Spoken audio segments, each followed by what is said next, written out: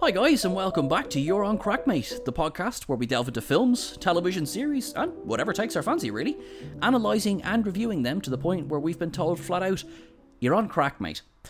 This week I am very lucky to be joined by Johnny, aka Sorcerer Johnny. I've been lucky enough to meet this wonderful man through the fantastic playground that is Star Trek Twitter.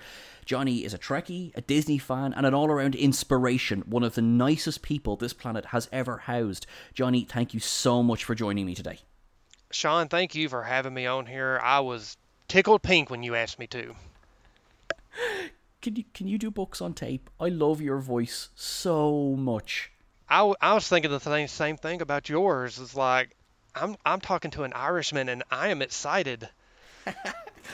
Okay, well, right, so we've just sorted out what we're doing for Christmas. We're each going to do a book on tape for each other. Christmas sorted. Everyone's happy. Hey, I know a perfect book that I can do. It's written by my pal Sean. I've got an autographed copy of it, so I can just sit there and read it. I think that's fine. I think I'm totally on board with that. I would listen to that. I believe he's an all right writer. But I think you could make any text amazing just with your I voice. appreciate that because I've always had this southern drawl, and let's just be honest, the southern accent does not have the best connotation to go along with it. You know, everyone thinks we're slow, we're stupid, and Uhura thinks we sleep with farm animals. So yeah, that's true. Actually, yeah, that was one thing we need to address about that. It's not only farm animals. Not only, yeah, it's funny. I put a tweet on there, and it was her quoting that, and that was my thing. Not only.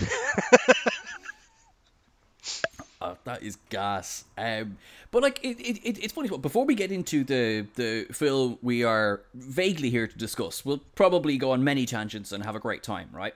But that is one thing because I first spoke to you. Geez, it feels like years ago now. But I first spoke to you just after the news about Star Trek Strange New Worlds dropped, and we were both on Trek Lad, Michael Kenny's, I suppose, yeah, video podcast together. Right. And oh no, it wasn't a video podcast that time. That time I think it was just a podcast. Yeah, it was just a podcast, but we were all on video. That's what it was. And I remember we were going around, and then the first moment you spoke, I literally just went, I love that voice so much. And it was literally my very first experience of you speaking. So I just wanted to share that with you on air, that is the first feeling that came through me when I first heard you speak.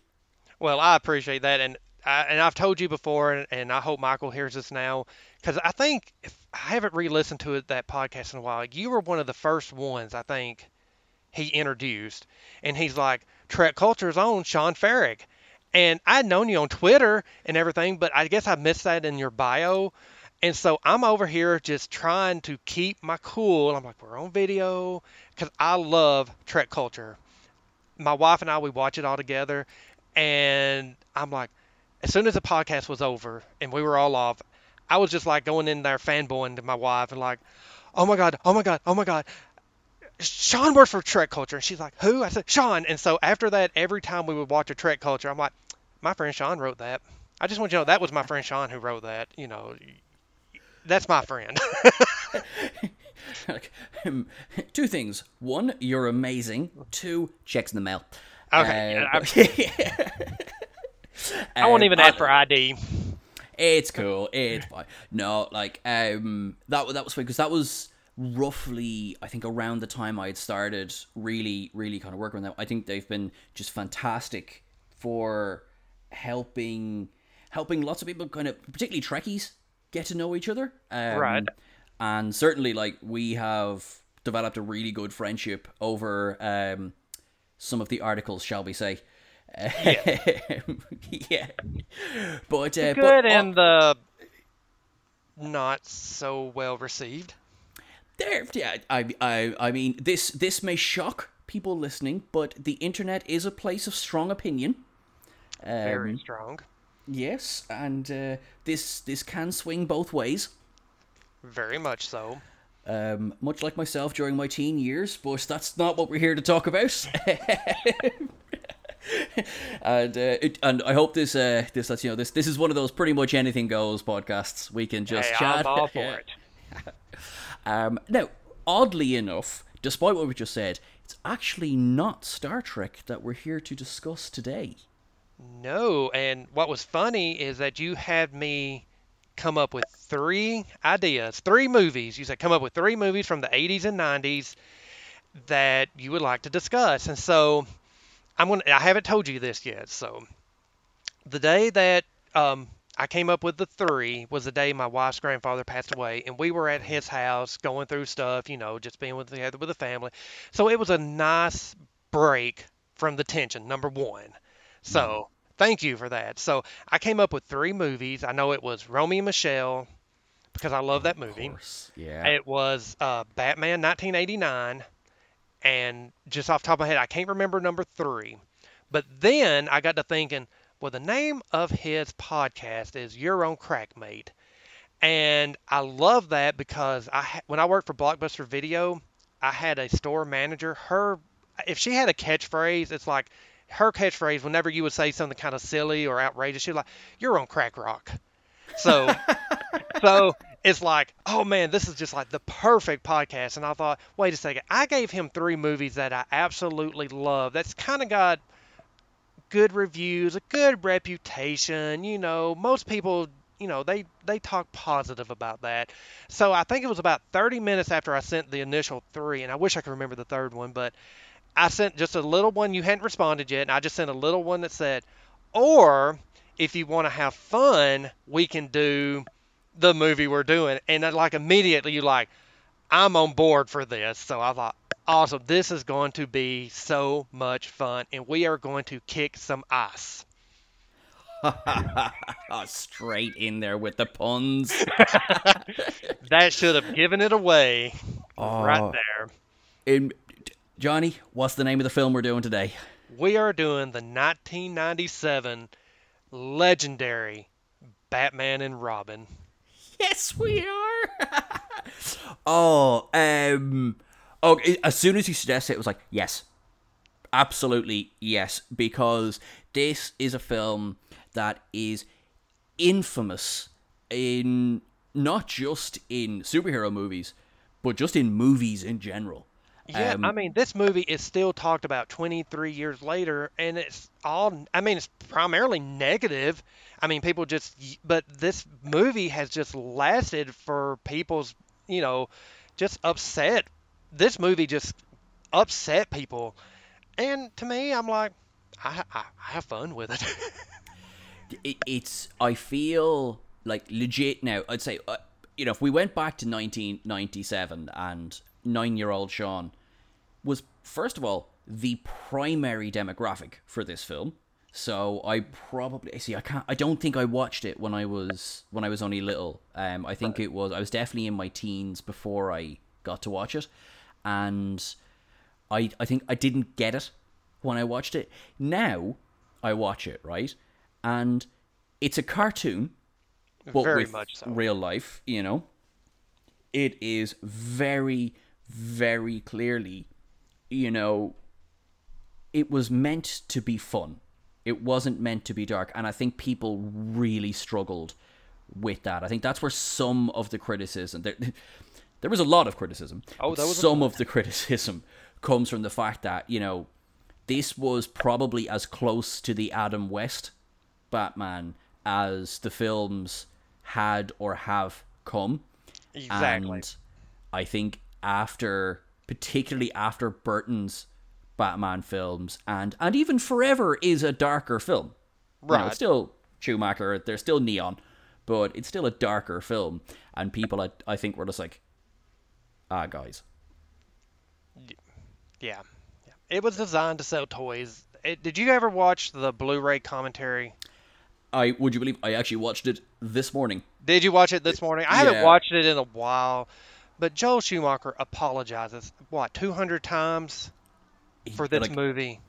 there's you cannot say that they don't own it. Do you Right. know what I mean? Exactly. He knew what he was making, and this wasn't the movie he wanted to make.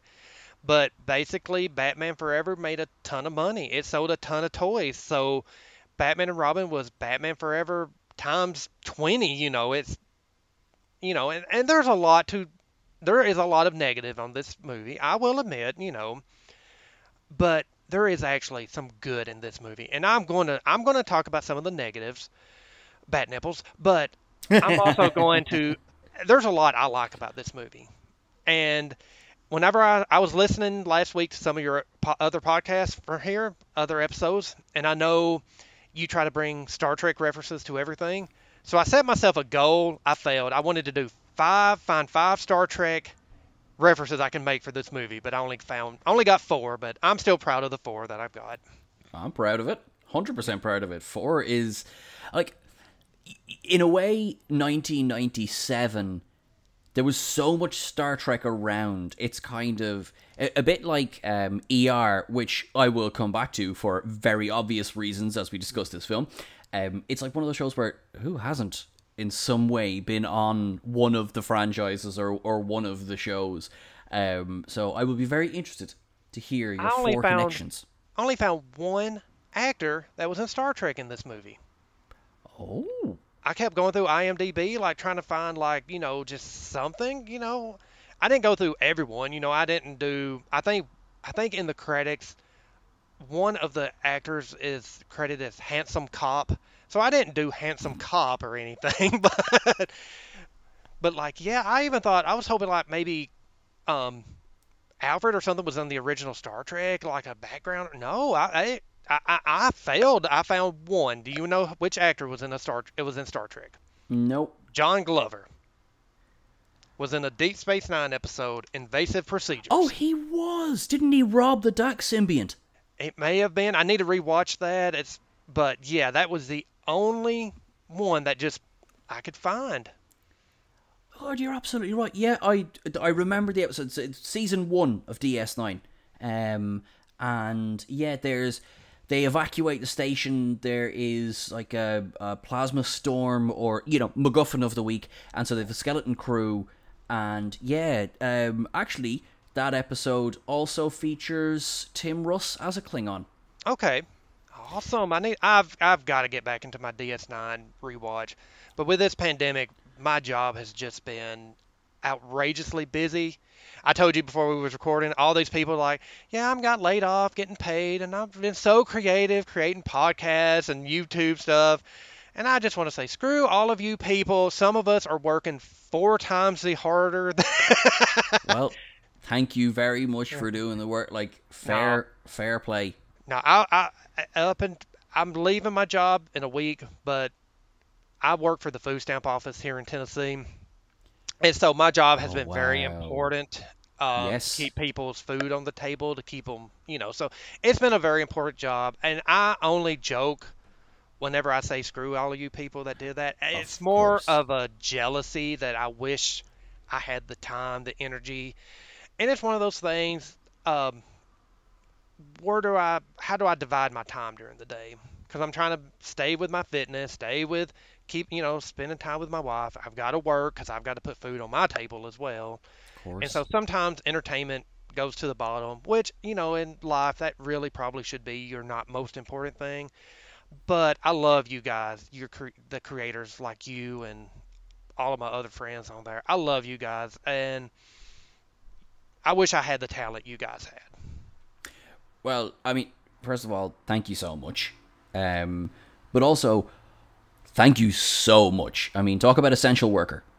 Well, I appreciate that. Because, as you say, this has been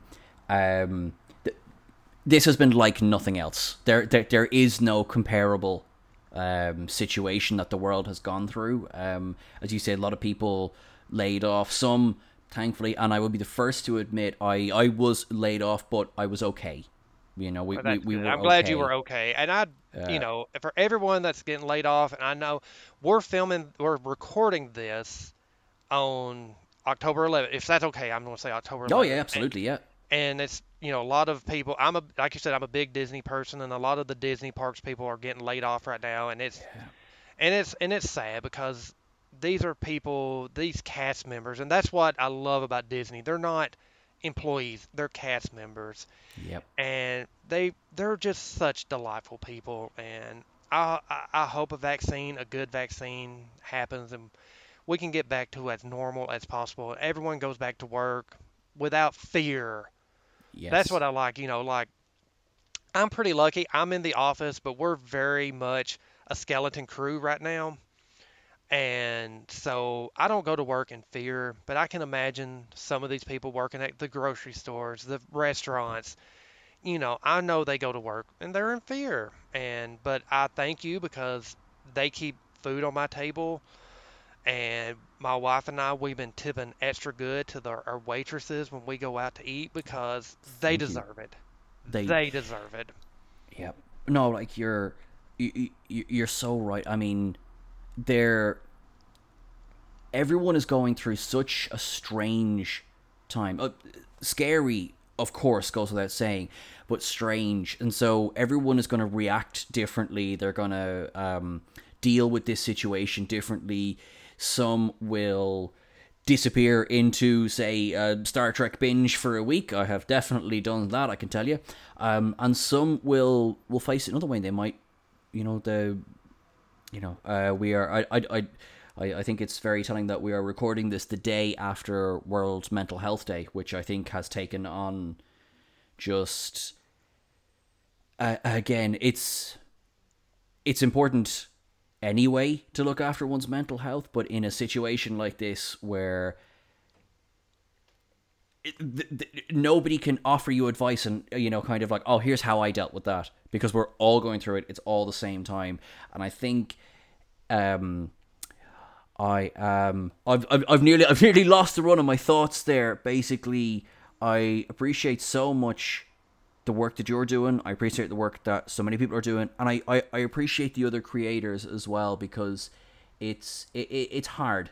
Right. It's hard. And I'm not talking for myself here. I just mean like in general here. It's hard for people to sometimes create positivity.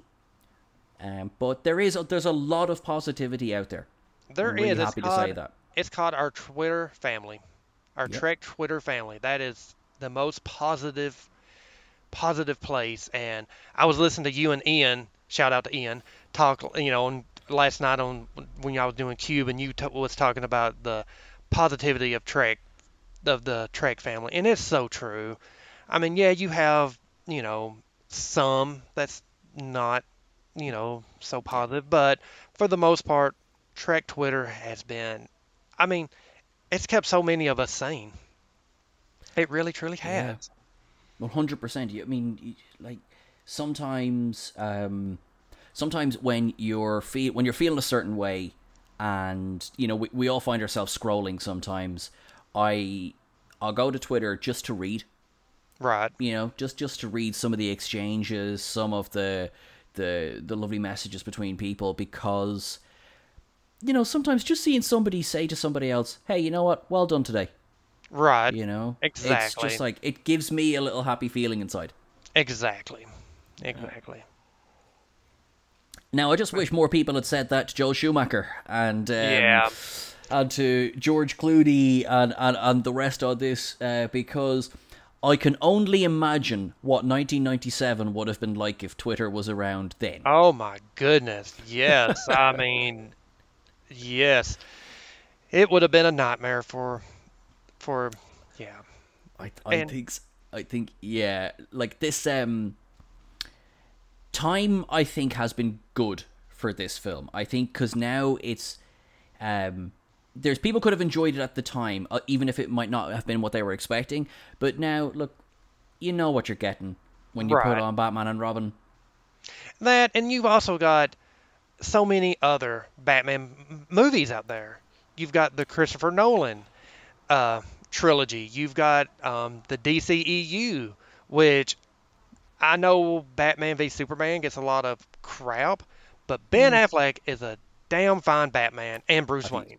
he I is mean, brilliant. I will, yeah, on the record here with yourself, I think he was fantastic in the part. I do too, and I hate that he's not. Um, maybe not, I guess he's not coming back. I'm actually really looking forward to what Robert Pattinson is going to bring. Yep, yep. Because I'm not familiar with anything he's done outside of Twilight, which I've watched more as a laugh than anything. But I think Robert Pattinson will be a great Bruce Wayne and Batman. I really, truly do. I need to Yeah. watch The Lighthouse. I've heard he was fantastic in that. It's so good. Yeah, It's I need to watch it. so good. I've got it on Yeah. my Vudu, so I do need to watch it. So, and like I say, in all the animated movies, and even at the time Batman and Robin came out, you had the best Batman thing of all time going on with the animated series. Absolutely. That I to me, as much as I love Batman 89, I love Batman Begins. The Batman the animated series to me, not counting the comic books, but just in like visual medium, Batman the animated series is the best Batman thing ever. I completely agree. There, I agree with you in that the movies are fantastic, and The Dark Knight is obviously like it's one of the best films ever made. But if somebody asks me what is the best version of Batman, I will say Kevin Conroy Batman animated series. And just that style, those stories, they did what I feel this movie was trying to do is they managed to marry the darkness of Batman with the lightheartedness of you have a kid audience. Right, You know, right. um, And this movie could be great. I got to thinking about that today. Like preparing for this, watching it for the third time. You have two villains who are so it could be so relatable. Mr. Freeze, I mean, because let's be honest, in the Batman the animated series, the Mr. Freeze story is probably the best villain story in the whole series. it's so And affecting. Yeah, yes, and they tried to do that in here. I think casting Arnold Schwarzenegger was probably not the best idea, which leads to one of my Star Trek things, which you probably know this, you probably heard this, but you were young at the time, or I was 21 when this movie came out. So, but the big rumor was they were wanting Patrick Stewart to be Mr. Freeze I literally found that out today. today. Yeah. Could you imagine, Sir Patrick Stewart, take away the puns, all those ice puns, and make him an empathetic villain? How That much different this movie could have been. I I'm smiling because imagine how amazing that performance would have been. But imagine if everything around it was the exact same film. How strange that It would have would be been. strange, yes, I think that would be gas. but it would have knocked it down a bit. It's kind of, even though I don't agree with this, I heard one of the critiques of the Ghostbusters 2016 movie was that all they hired four comedians to all be funny, and it kind of canceled each other out. They didn't have the serious one. They didn't have. I don't necessarily agree with that because I find Ghostbusters 2016 hilarious, and I was tweeting about that last week. But where everyone's making puns. Even Batman's making little puns whenever he knocks someone out and says good night. And then the bat card. Everything was a pun in here. And if you just took out a filth of that, so maybe it would That's have leveled it a little bit. maybe a bit because I feel, and I'm sure there's a future Chris Nolan film that will prove me wrong, but I feel characters like, for example, Poison Ivy, she is high camp. She Yes. is that kind of vamp character, and I feel it suits it. You Yeah, know what I mean? I do too. And also, can you imagine a Batman movie with Poison Ivy today that really hits on the environmental side of the Oh character? yeah. Oh man, that could be. I mean, and like I said, empathetic. Both of them, their goals are not to be the villain. They have goals, and they just happen to want to do an extreme form of taking care of things, which we still have that to this day. I'm looking at that last Godzilla movie. Where did you watch King of Monsters? No, sorry, I've not seen King of Monsters. I Okay. saw the Gareth Edwards one. Okay. Well, I won't say too much about King of Monsters, but basically, Poison Ivy's plan is almost the same plan as in King of Monsters in a way. That's just all I'll say. But or even, do you know who it reminds me of as well? Thanos, the Yes, MCU. yes. His goal is it's all to share resources to and that I think you're right. Today, that makes them much more sympathetic. Right. Still obviously let's Uma Thurman just sells it for the back seats. You know what I mean? But still, She it's is my favorite part of this movie, hands oh, down, without a shadow of a doubt. she's just has so much fun, and it just comes through the screen. It really, truly does. Uma Thurman is literally my favorite part of this movie. She was fantastic. She was like, I was watching, as you mentioned, I was watching the Blu-ray commentary, and she was saying that she got the invitation to the meeting with Joel Schumacher to talk about a role in this, and she said, okay, in her head, if this is going to be a damsel in distress role, I mean, I'm just going to be like, and he goes, no, it's a villain, and she agreed on the spot. Oh, awesome. Uh, Yeah, and I was reading some things where she was saying that she has no regrets making this movie. It was her first big blockbuster movie, and she learned a lot from the movie. And I mean, she knew what movie she was in, yeah. and she was perfect. She was only had one line of dialogue that I kind of rolled my eyes at the way she delivered it, but other than that, I mean, I just really loved her from the moment she came on screen. She was just such a delight. And why Uma Thurman is not a bigger mainstream star, I don't know. I know I she's a know, right? star, but like every big movie she does seems to flop. Like I big know, movie. like I know what you mean. Like you're kind of like, I think of pretty much. I was gonna say pretty much everybody else in this. Poor Chris O'Donnell, but nearly everybody else in this film, has had stellar superstar careers. And I'm not for a second saying that this film was a launching pad for people, but the people in this, it hasn't killed many of their films. And now I'm kind of thinking, oh, maybe that's not true because Alicia Silverstone and Yeah, she Chris didn't O'Donnell. really recover. Well, at least Chris O'Donnell has his TV show. He's Oh working. yeah, no, you're dead right. Actually, Which comes to one of my Star Trek points. Are you ooh ready for yes. this? This one is a stretch, but I'm using it. Chris O'Donnell was in Batman and Robin, which killed the Batman franchise for many years to come.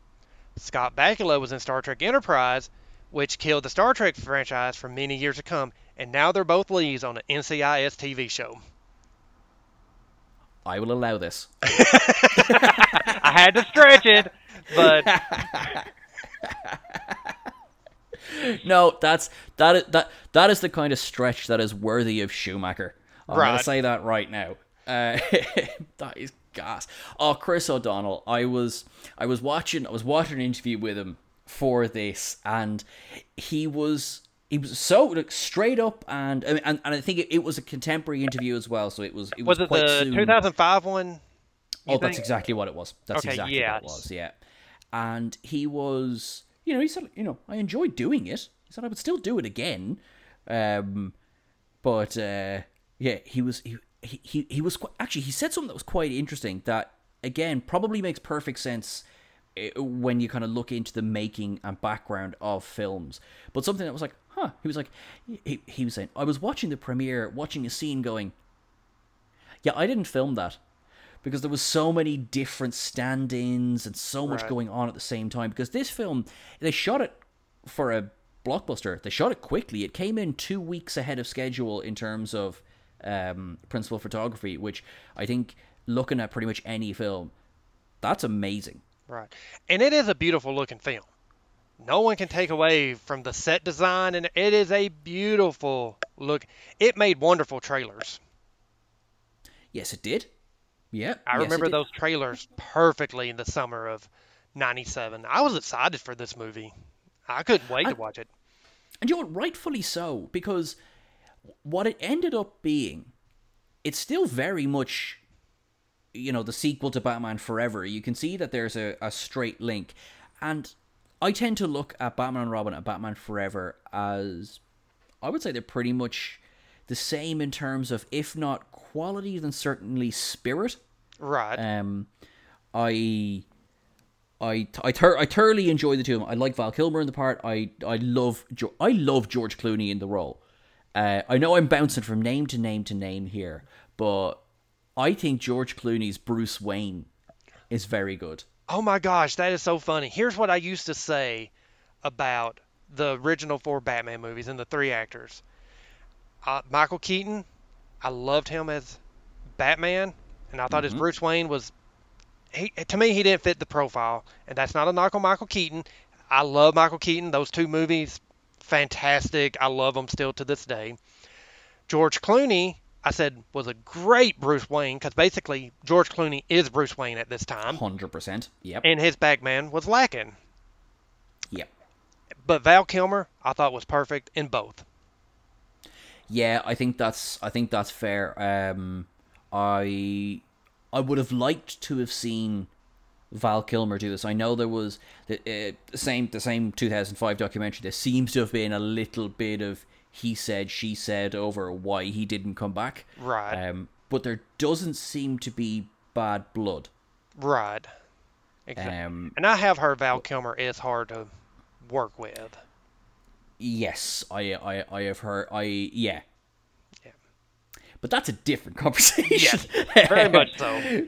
But But but yeah. and going back on what you were saying about Batman and Robin, to me, Batman and Robin was like Batman Forever was a financial hit over Batman Returns. And so to me, it was like they're like, okay, we made more money again. We made money again. Yay.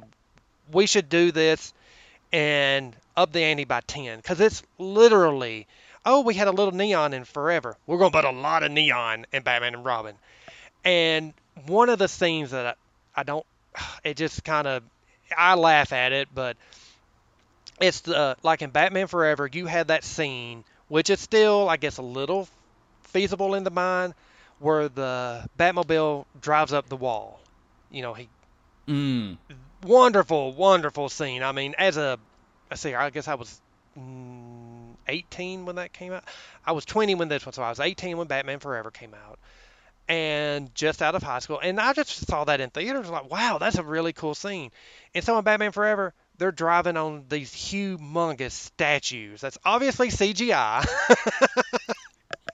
but it's like, how far can we take this? And so I just think they went a little too far, obviously. And Joel Schumacher in that commentary uses the word toy centric. This movie was designed to sell toys. it like it was, and I think, in fairness to Joel Schumacher, in fairness to the producers, they never once hit that. They were like, this is because, in a way, I can completely understand the logic, because it was a very long running franchise anyway. If you count, I suppose, and of course we should count the comic books, the cartoons. It was a very, very long running franchise. This was just the latest installment. So yeah, we knew that toys were going to sell. They didn't. They didn't think that the franchise was going to kind of grind to a halt after this. It's wonderful thinking that this film's the prequel to Batman Begins. But Yeah. like, yeah, like you can understand. Happy Meals. You got toy action figures, particularly play sets. I'm pretty sure I had one of those Batmobiles at some point in my life, because of course, like, what kid wouldn't want to play with the Batmobile? Let's make it bright and shiny. Right. Yeah. Very much. It looks like a firefly, a lightning bug, that spinning light in the front, and And and it had the soundtrack. I love the soundtrack to this day. I sent you a picture yesterday. yeah, I was at my favorite store.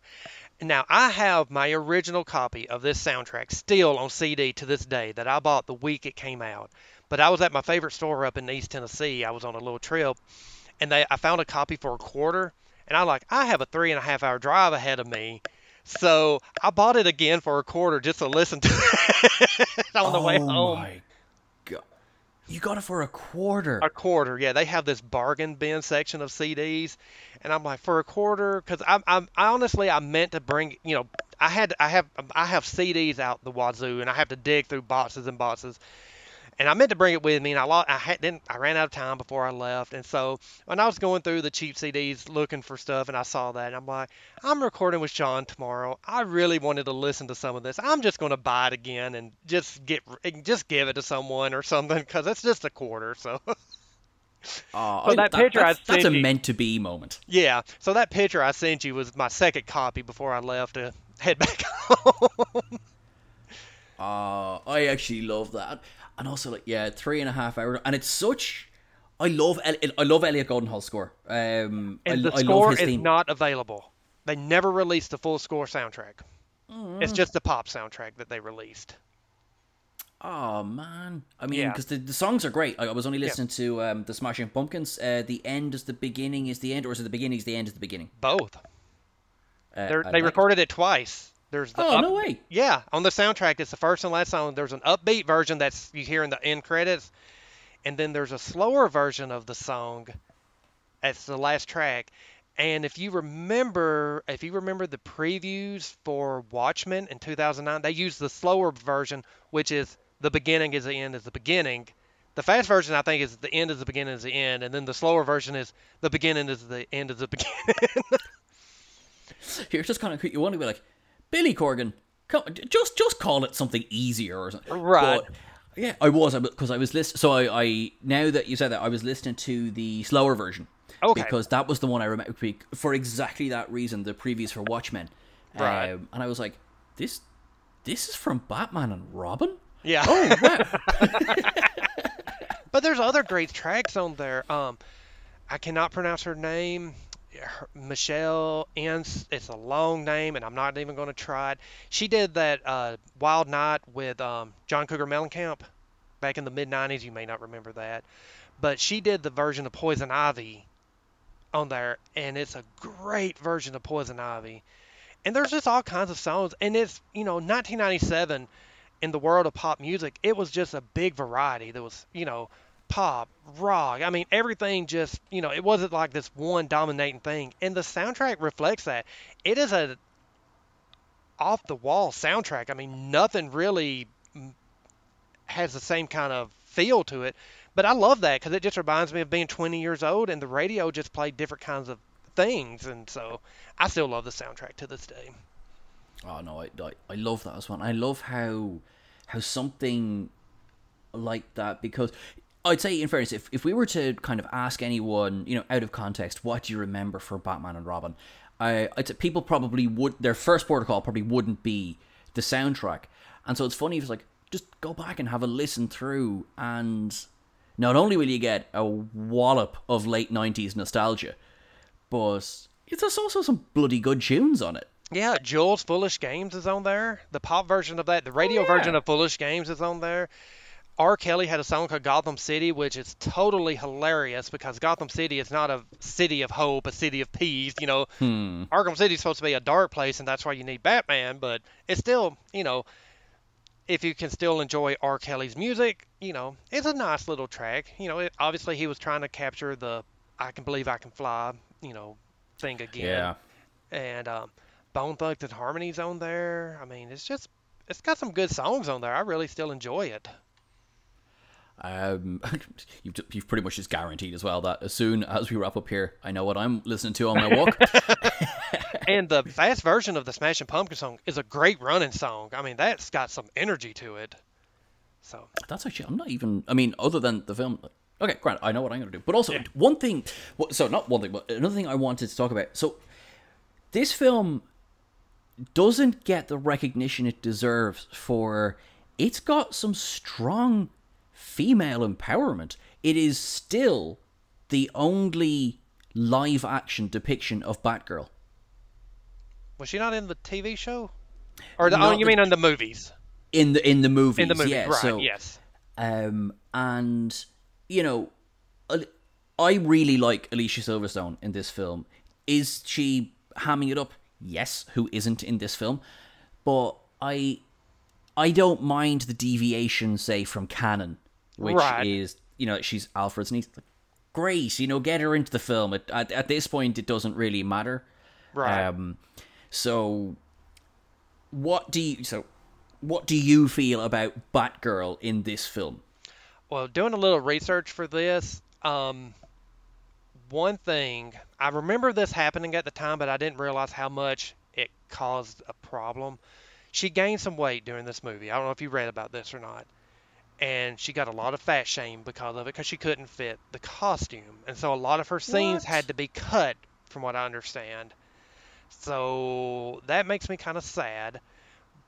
But then again, and I'm not trying to be mean about it, but if you're signing on to be a superhero, there's training involved. I mean, I look at Henry Cavill to become Superman. He went from My God. Henry Cavill to Henry Cavill. And Like, so, you know, and it's at a point like you don't want to fat shame, because I think Alicia Silverstone is a beautiful, beautiful woman, and she is still beautiful 25 years after Clueless, mm-hmm, to this mm-hmm. day. Um, maybe she wasn't the best part, or maybe because, like you said, the production was just so fast, she didn't have the time to get all the training in she needed to do. Um, even George Clooney wasn't buffed up George Clooney. He was still, George Clooney. So Yeah. I think if it was done today, that would be a little bit different. But I think Alicia Silverstone, number one, was a fantastic choice for the role. I think she was, because she was in the zeitgeist, wasn't she? Yes, As you I say, mean, clueless. Clueless was a very popular, movie. Um, just 2 years earlier, so I can understand totally why they wanted Alicia Silverstone in this movie. I just wish they would have done right by her. That's all I'll say. And again, I don't want to fat shame, because that is not what I'm doing here. But No, of I course. myself could not be a superhero without months and months of training. I mean, that's just part of it. I think, but you're dead right in the way that you've brought attention to. This was rushed. I mean, Yeah. the marketing for Batman Forever had only recently ish wrapped up before the marketing for Batman and Robin had already begun. Right. So, I mean, like, I'm trying to think of, like, if myself today was told, great, Sean, you're playing. And by the way, to any acting people who are, waiting to cast anyone out there, this is me asking for the part. But if someone says, Sean, you're going to be Superman, I'll be like, great, give me 3 years. Exactly. Like, I don't film this in January. I'm not going to be ready. Right. And I think we're both at the time and now, we're so used to seeing, people chiseled out of stone, wrapped up in Right. these costumes. And, obviously the comics have been depicting that back since, time immemorial. And I think it must be so hard when you know that you're playing a part where that is going to be a factor of it, and that if for whatever reason expectations are not met, it must be bloody hard. I think it was one of say Chris Pratt, who went from Parks and Rec to Guardians of the Galaxy and I almost lost know. out on the role for something similar, and he was like, no, and then went on a 6 month crazy diet binge. Jesus, fair play, and also he's insane. But yeah, like, I think, because what we should be remembering today is that she brought the, how do I say it, the 90210, the Right. the almost the Buffy Right. Right. thing to Hey, Batman and Robin. this was the year Buffy came out, 97. Yeah, Yeah. yeah. And just look at, oh man, just thinking about this now. The writing on Buffy, even in the early seasons, the writing on Buffy, how that was so much fun but yet serious. And oh man, if they could have captured that in this movie, that kind of It, Buffy-esque feel, that would have been great. I think so. I think had they, I mean, we could apply this to any part of the film, but had they have given it a little more time, Yeah. a little more thought, it could have been great. You could have still kept the camp, Yeah. kept the fun, because it is a fun film. Once you sift through the hate that's out there for Yeah. this film, it's a fun film that you'd show your kids, Right. you know. Let me ask you this: would Batgirl be considered woke in today's society? Just think about it. She got put the the suit on, and then she kicked Poison Ivy's ass. Yes, she did. And they gave it a Like, little backstory that she had some, little training, and she's, she can ride a motorcycle, but, you know, she just put the suit on and she was ready to kick butt. No training at all. There. like, but you're dead, right? And like, I, I wish, yeah, I wish we either saw another film where she got developed more as a character, but Yeah. for what she had, I think they gave her. No, they you could hear it to me. It's like, I wish they had given her more, but some of Yeah. the stuff they gave her wasn't great. I did like the drag race. Yes. I Coolio. actually like that. Oh yeah, of course. Oh, sorry. I slipped my mind there. Oh, the 90s. Yeah. Yeah. Yeah, I know I like that. I mean, they gave her some stuff, and of course, like most, I don't know why they do this in superhero franchises. There's just so much. Yes. There's so much, and it's so hard to take a 2-hour movie and develop everyone well. Um, and unfortunately, Batgirl kind of got the shaft. But you know what? If a 10-year-old girl got inspired to be thinking, oh, this could be me because of Alicia Silverstone and Batgirl, bravo, bravo, bravo. And that's one of the things that I certainly take away from this film. That if I was, I have not been a 10-year-old girl, but if I had, say, you know, if I ever have a daughter, I would happily put on this film as an example of there seems to be. I want to phrase this properly because I want to get across what I mean. There seems to be no more exploitation of the women than there are of the men in this film. That is not to say there is no exploitation, codpiece shots, bat nipples, but it Shot. doesn't seem to be one over the other. Am I saying that, don't worry, everyone gets exploited at the same way and that's a good thing? Maybe I am, and maybe I'm going to get in trouble for that. Maybe I'll move swiftly on from that point.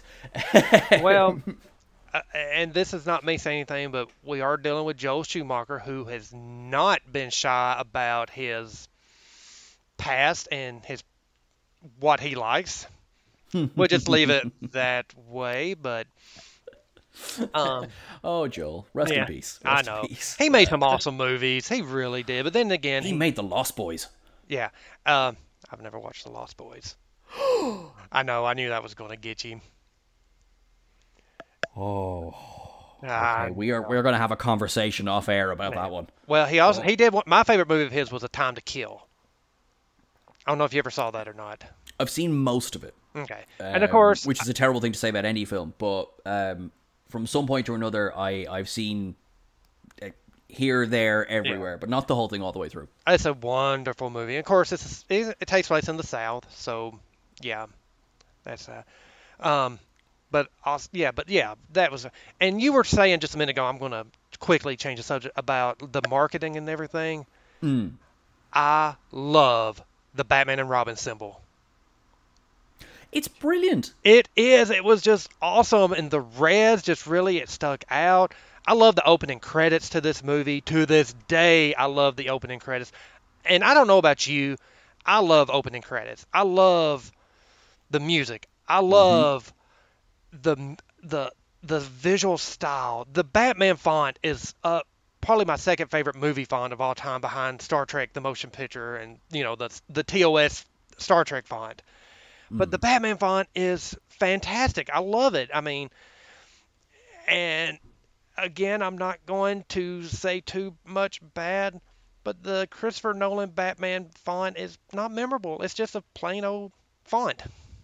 It's the same. Like I've just wrapped up a whole series on Christopher Nolan's films. Yeah, and I know. just a subtle plug there. Yeah, for But he does, like, it's Nolan's it's just like that is the font that he uses, and that's Yeah. fine, that's his signature font. But I agree with you, it's not iconic in the way that, like, if you were to write the word door in the Batman font, I would know you're writing in the Batman font. Right. Well, and then Warner Brothers keeps using it. It was used for Superman Returns. It was used for most of the DCEU movies.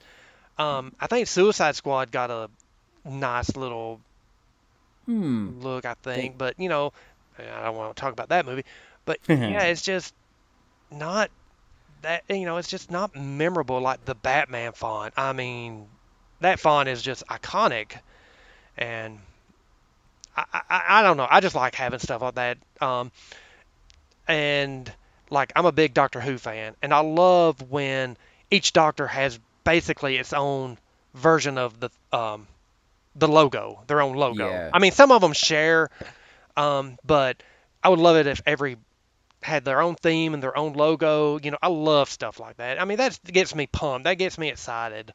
And so, and the Batman one's up there, and I think the Batman and Robin putting the Batman and Robin symbols together with that logo, just beautiful, wonderful poster. I remember seeing the poster in theaters and just being so excited for it. I think, yeah, they net so much, in fairness, so much craft went into the marketing because they knew they were going to be, selling toys. They knew they were going to be, pushing that side of things, that it's really, really good. Yeah, It's straight. It does exactly what it's supposed to do. It is marketing to the nines. And obviously, because more effort went into that than went into the script for this film, right, you end up with this unbalanced. There's no payoff, or, well, there's not as much of a payoff as there should be. right.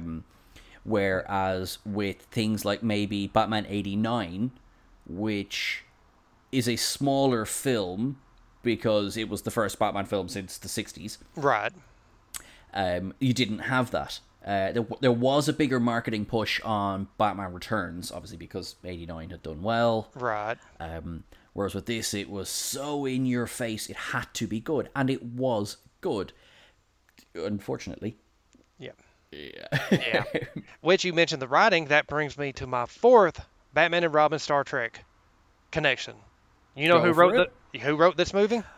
Sorry, yes I do. Yes I do. Akiva Yes. Goldsman. So who's working on a lot of the new Star Trek stuff we're getting right now. So that was my fourth Yeah. connection. That was actually, because I was looking through. It's like, yeah, Joel Schumacher wrote it. Wait, Akiva Goldsman wrote this? Because I like his writing. He gets ripped to shreds a lot, and I think, not every writer deserves a home, or deserves, Freudian slip, I'll come back to that one, but not every writer delivers a home run every time. Right. They just don't. Not every director. I mean, Steven Spielberg's considered, one of the best modern directors, and some of his stuff doesn't hit, and that's fine. Yeah. That's why I'm going to go. I wish there was a sequel to this movie. Now, I'm going to be a little controversial here. Okay. Okay. I like Batman Begins a lot. I do. I wouldn't want to erase it from history whatsoever. I think The Dark Knight is overrated. And I'm seeing the look on your face while we record this. And I told you, I sent you a DM. I have a controversial statement I'm going to say that you're probably going to block me on all social media. The Don't Dark pay Knight, attention to the clicking that's going on this side of the call. I just think it's an overrated movie. I think if it wasn't for Heath Ledger, it wouldn't be as nearly as memorable. I And- have most definitely heard that viewpoint, and you're definitely not alone in thinking that. And it's a good movie. Don't get me wrong. I'm not knocking the movie at all. But that summer we had The Dark Knight and we had Iron Man. And at that point I was more of a DC person, a Batman person. I didn't really know who Iron Man was, but I preferred Iron Man to The Dark Knight. It is definitely Iron Man is a much more fun film. Yeah. The Dark Knight is not a fun film. Yeah. And then I'm going to say my other one. I don't like The Dark Knight Rises.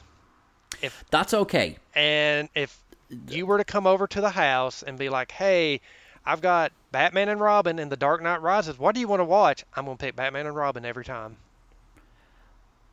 I get that. I get that. I think Dark Knight Rises. Just a little sidebar. I know Ian, as he listens to this, is going to be wetting himself laughing because The Dark Knight Rises manages to find its way into nearly every episode of every podcast that I do. So Ian, that one is for you. But The Dark Knight Rises is, look, it's does what it says in the tin. It finishes the trilogy. It does X, it's Y. It's got serious logic issues. But that's fine. But like that, it's very long and it's not fun. Right.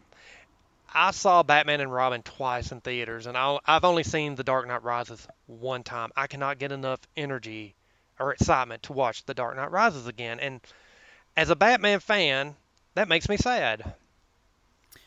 Yeah, I get that, because you want to be, like, again, bringing Star Trek into everything. There is no Star Trek film that I won't watch multiple times. Oh, which reminds me why I said I got off on a tangent. I said earlier I wanted a sequel to Batman and Robin. Mm-hmm. Okay, and you said Star Trek. That's what made me think of it. I'm going to use the Star Trek franchise as a point. Let's look at the original series cast. Mm-hmm. They had a flop with the Final Frontier. No if and or Yes, buts they about did. it. It was a financial flop, a critical flop. It flopped. They had redemption with the Undiscovered Country. So Absolutely. we ended that franchise on a happy note. Let's look at the TNG movies. Let's not even think about Picard. I'm not going to talk Mm-hmm. about that. I'm just talking about the movie franchise. They had a flop with Nemesis. Financial, critical. It was a flop. No if and or buts about it. They didn't get that redemption. As a crew, they got no redemption. And I wish there was another movie, because that movie was marketed as a generation final journey begins, Yep. not ends, begins. So obviously they wanted this to at least be part one of a two-part something other, because that's how it was marketed. And the next generation for movie franchise ends on a downer, and that's like Batman. This was a critical and financial flop. They could have redeemed themselves. I agree, and with because as you said, because Batman Begins is obviously it's Batman's in it. There ends the similarities between that and Batman and Robin. So it's effectively a different film series. Right, very much so. Tonally, acting wise, I mean, yeah. Because, like, obviously, there's fantastic. I love Batman Begins. Like, it's a great film, and there's fantastic performances in that.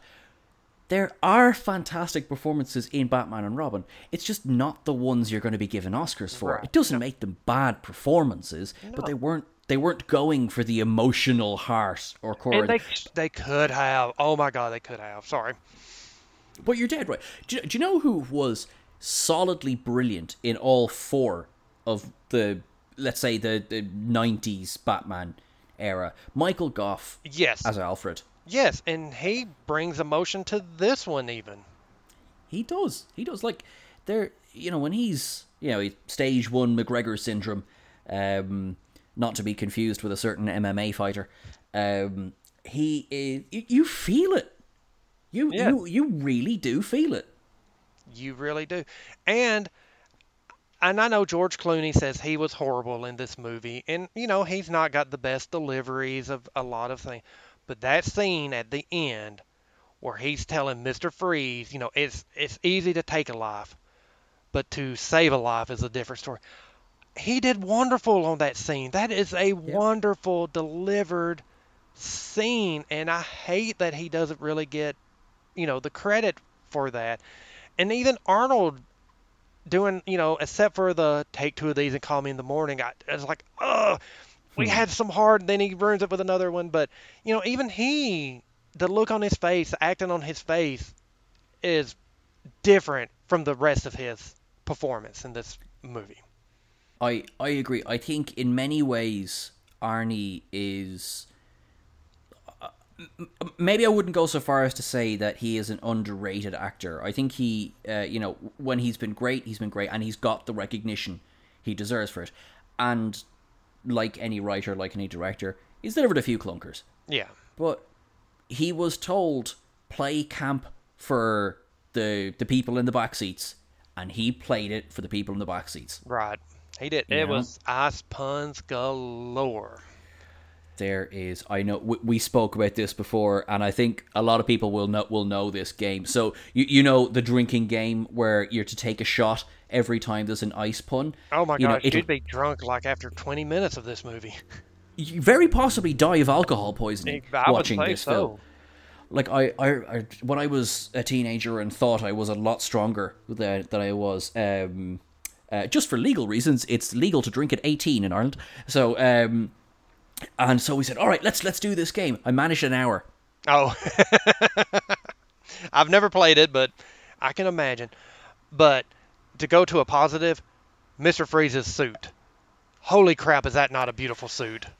No, it really is. I agree with that. So it's got some stick for being like, what is going on with this suit? It's look, if you cast Arnold Schwarzenegger, you're going for a certain aesthetic, Yes. and it suited it. Yes, Ha, suited it. Pun.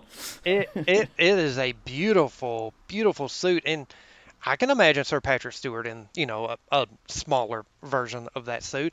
And to me, like in the Batman animated series, Mr. Freeze is not a physical threat. So that's what makes he needs that suit. He needs the gun. He needs all that because he's not a physical threat. He just wants to cure his wife. And that's all. I mean, he'll go to any extreme necessary, but he just wants to cure his wife. And I mean, I suppose that is such an understandable Right. drive. In theory, wouldn't we all go to the ends of the earth and beyond to save our nearest and dearest? One thing I really like about this is that this takes the backstory from the animated series. That was the animated series that created this story Right. of the lost wife or something, and I love that. I think it's one of the saving graces. And there are quite a few saving graces, but it is one of the solid saving graces of this film is his motivation. Some of the puns, yes, could have been left on the cutting room floor, but I think his motivation is solid. Yes, I agree. I agree. Now, like I say, this is one of those movies, and it was a '90s Batman movie, a '90s superhero movie. So the plot wasn't big, wasn't the big. They just wanted the spectacle, and I think this movie really let people know sometimes spectacle's not enough. Because it was just 3 years later we got X-Men, and what did that do Oh, to of the course. superhero movie franchise? I mean, yeah, you still get some clunkers like Ghost Rider 2, but I mean, superhero movies are the thing now. Yeah. I Well, mean, when theaters are open again. well, that's it. I think I certainly I was only having this exact conversation with somebody yesterday. I miss the communal experience of going to the theater big time, but I really, for what my voice is worth, I really would ask all studios just move to streaming until we get this thing sorted, until we get a vaccine sorted, because you keep pushing back films, which is going to end up costing so much money. It's going to, put people off making films if they know it's just going to... Because I take, for example, Tenet. I think each delay that faced, it was like millions of dollars. Right. And then, unfortunately, Tenet didn't knock the ball out of the park. Yeah. It didn't recoup its losses. I don't wish they would do the delays like they're doing. I just want them to do. We're going to delay this until we can put like A Quiet Place 2. When it was one of the first ones to get delayed. John Krasinski said, "We're delaying this until it's safe. We can enjoy it together." They've never given it a new release date.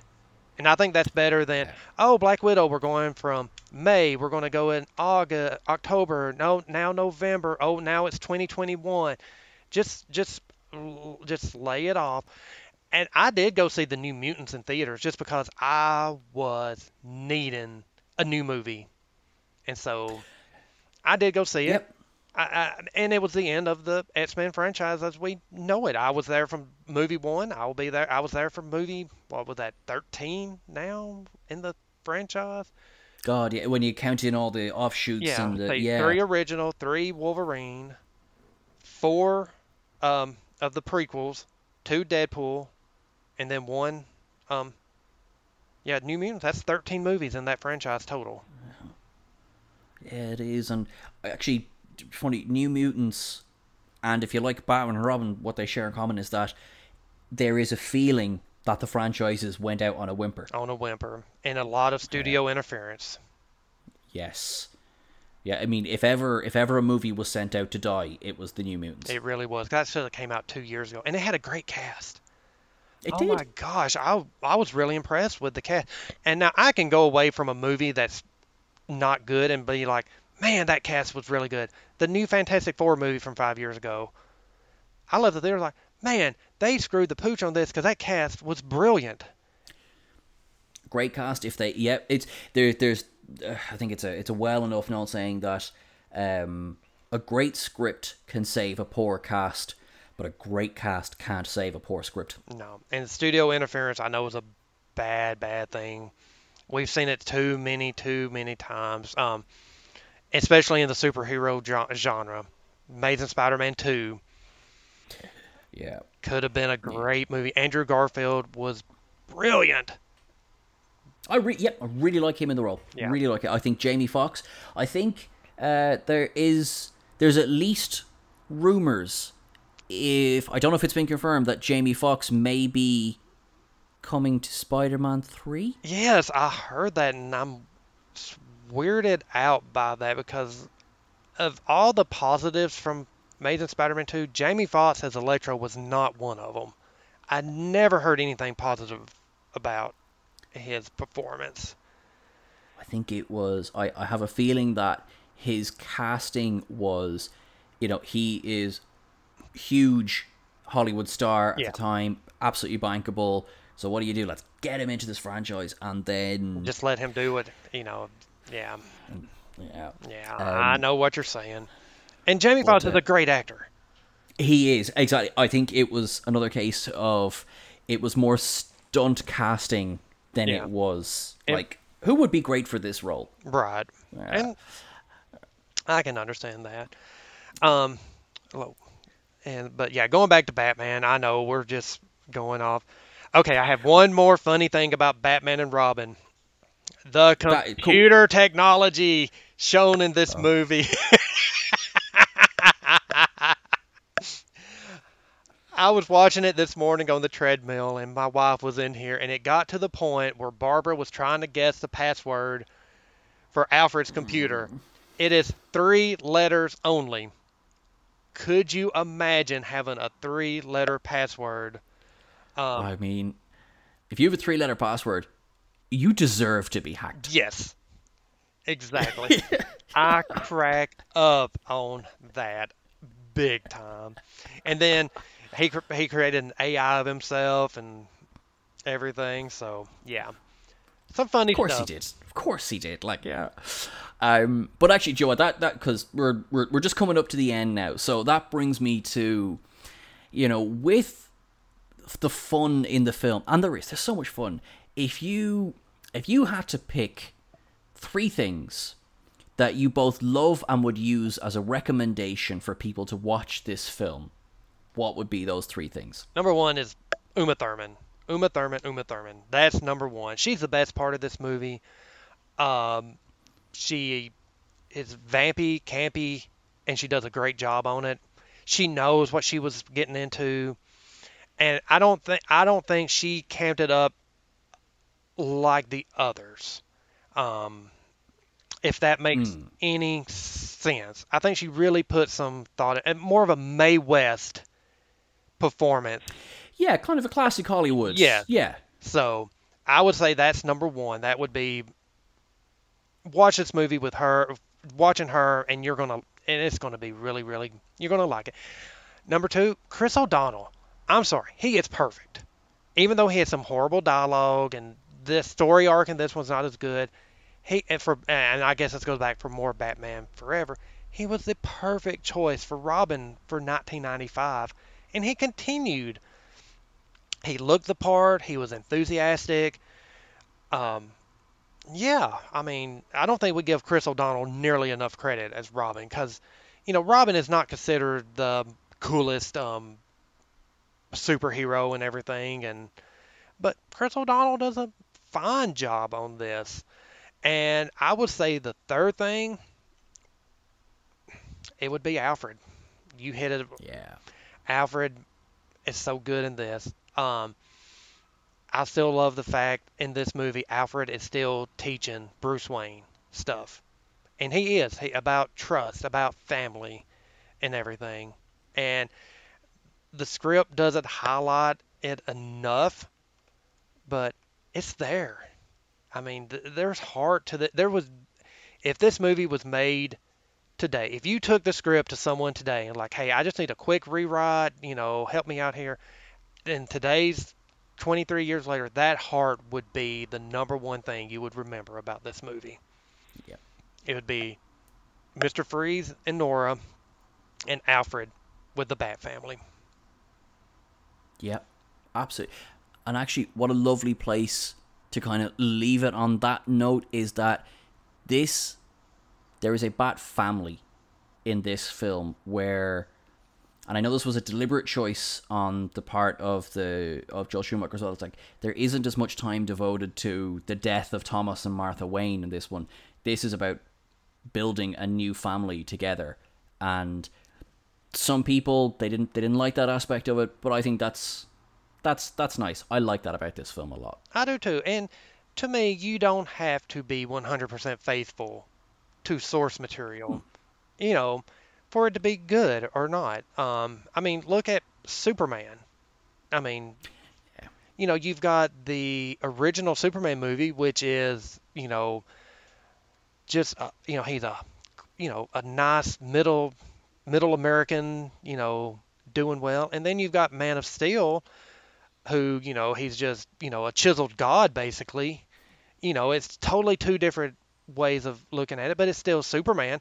I don't prefer Man of Steel myself personally. I think Henry Cavill was great, but I'm not big on that movie at all. But it's got fans. People like it. It was a different choice. And, just I've got my Christopher Reeve, if I, Yeah. about that. And I just think some of the, some of the stuff in here with, especially you mentioned about Batgirl being part of the family. I think it works actually. Yep. Yep. So I think Batman and Robin '97, you know, unfairly hated, Yes. very unfairly hated. I mean, Um, there's reasons to there's parts on this that you can definitely pick this movie apart, but I say if you just go into it looking for just a good time, you're gonna have a good time. Absolutely, I've watched it for the twice in Bat a credit week. card, if nothing else. I've, I've watched it twice in the last week for preparing for this, and I had a good time both times watching it. Great memories. Brilliant. Well, look, I'm gonna say I'm gonna cut time on it there, and like that is fantastic. Thank you so much. Thank you, Sean, for having me. This has been a blast. I've so been looking forward to this.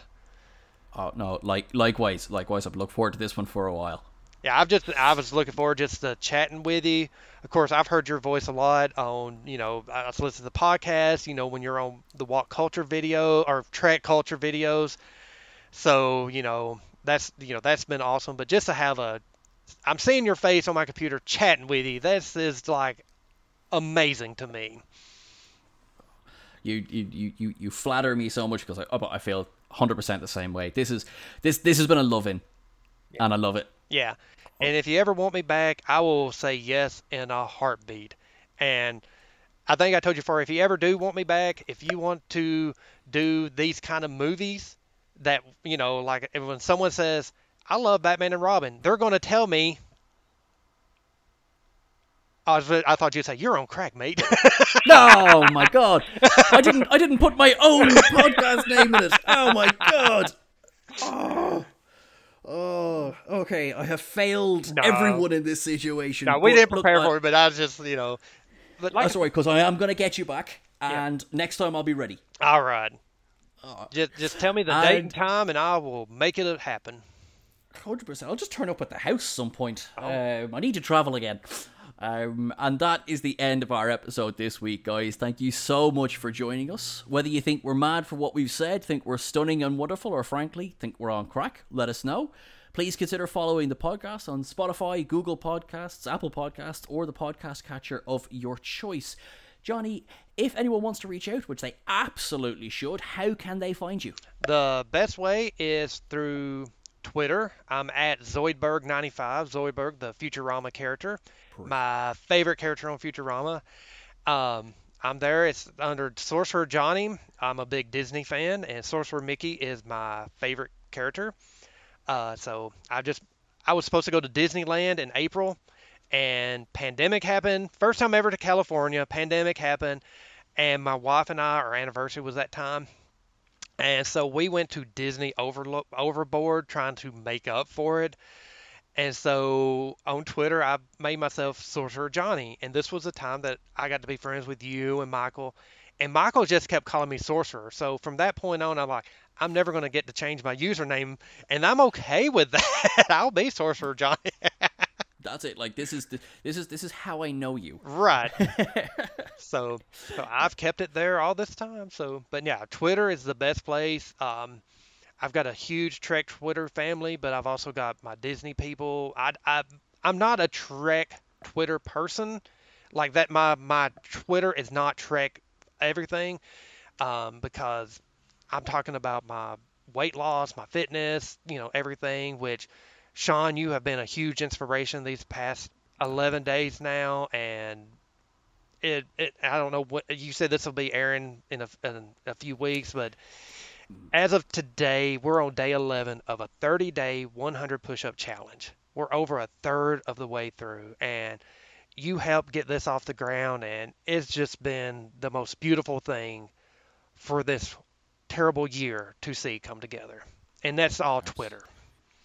Absolutely. To anyone listening, I cannot recommend just reaching out, following, engaging enough, because you bring a smile to my face every day. And same here. If you want to get in touch with, obviously, ourselves, you can catch us on Facebook, Instagram, Twitter, all You're on Crack, mate. Or actually, probably better, just at Sean Ferrick, you'll get straight through to me.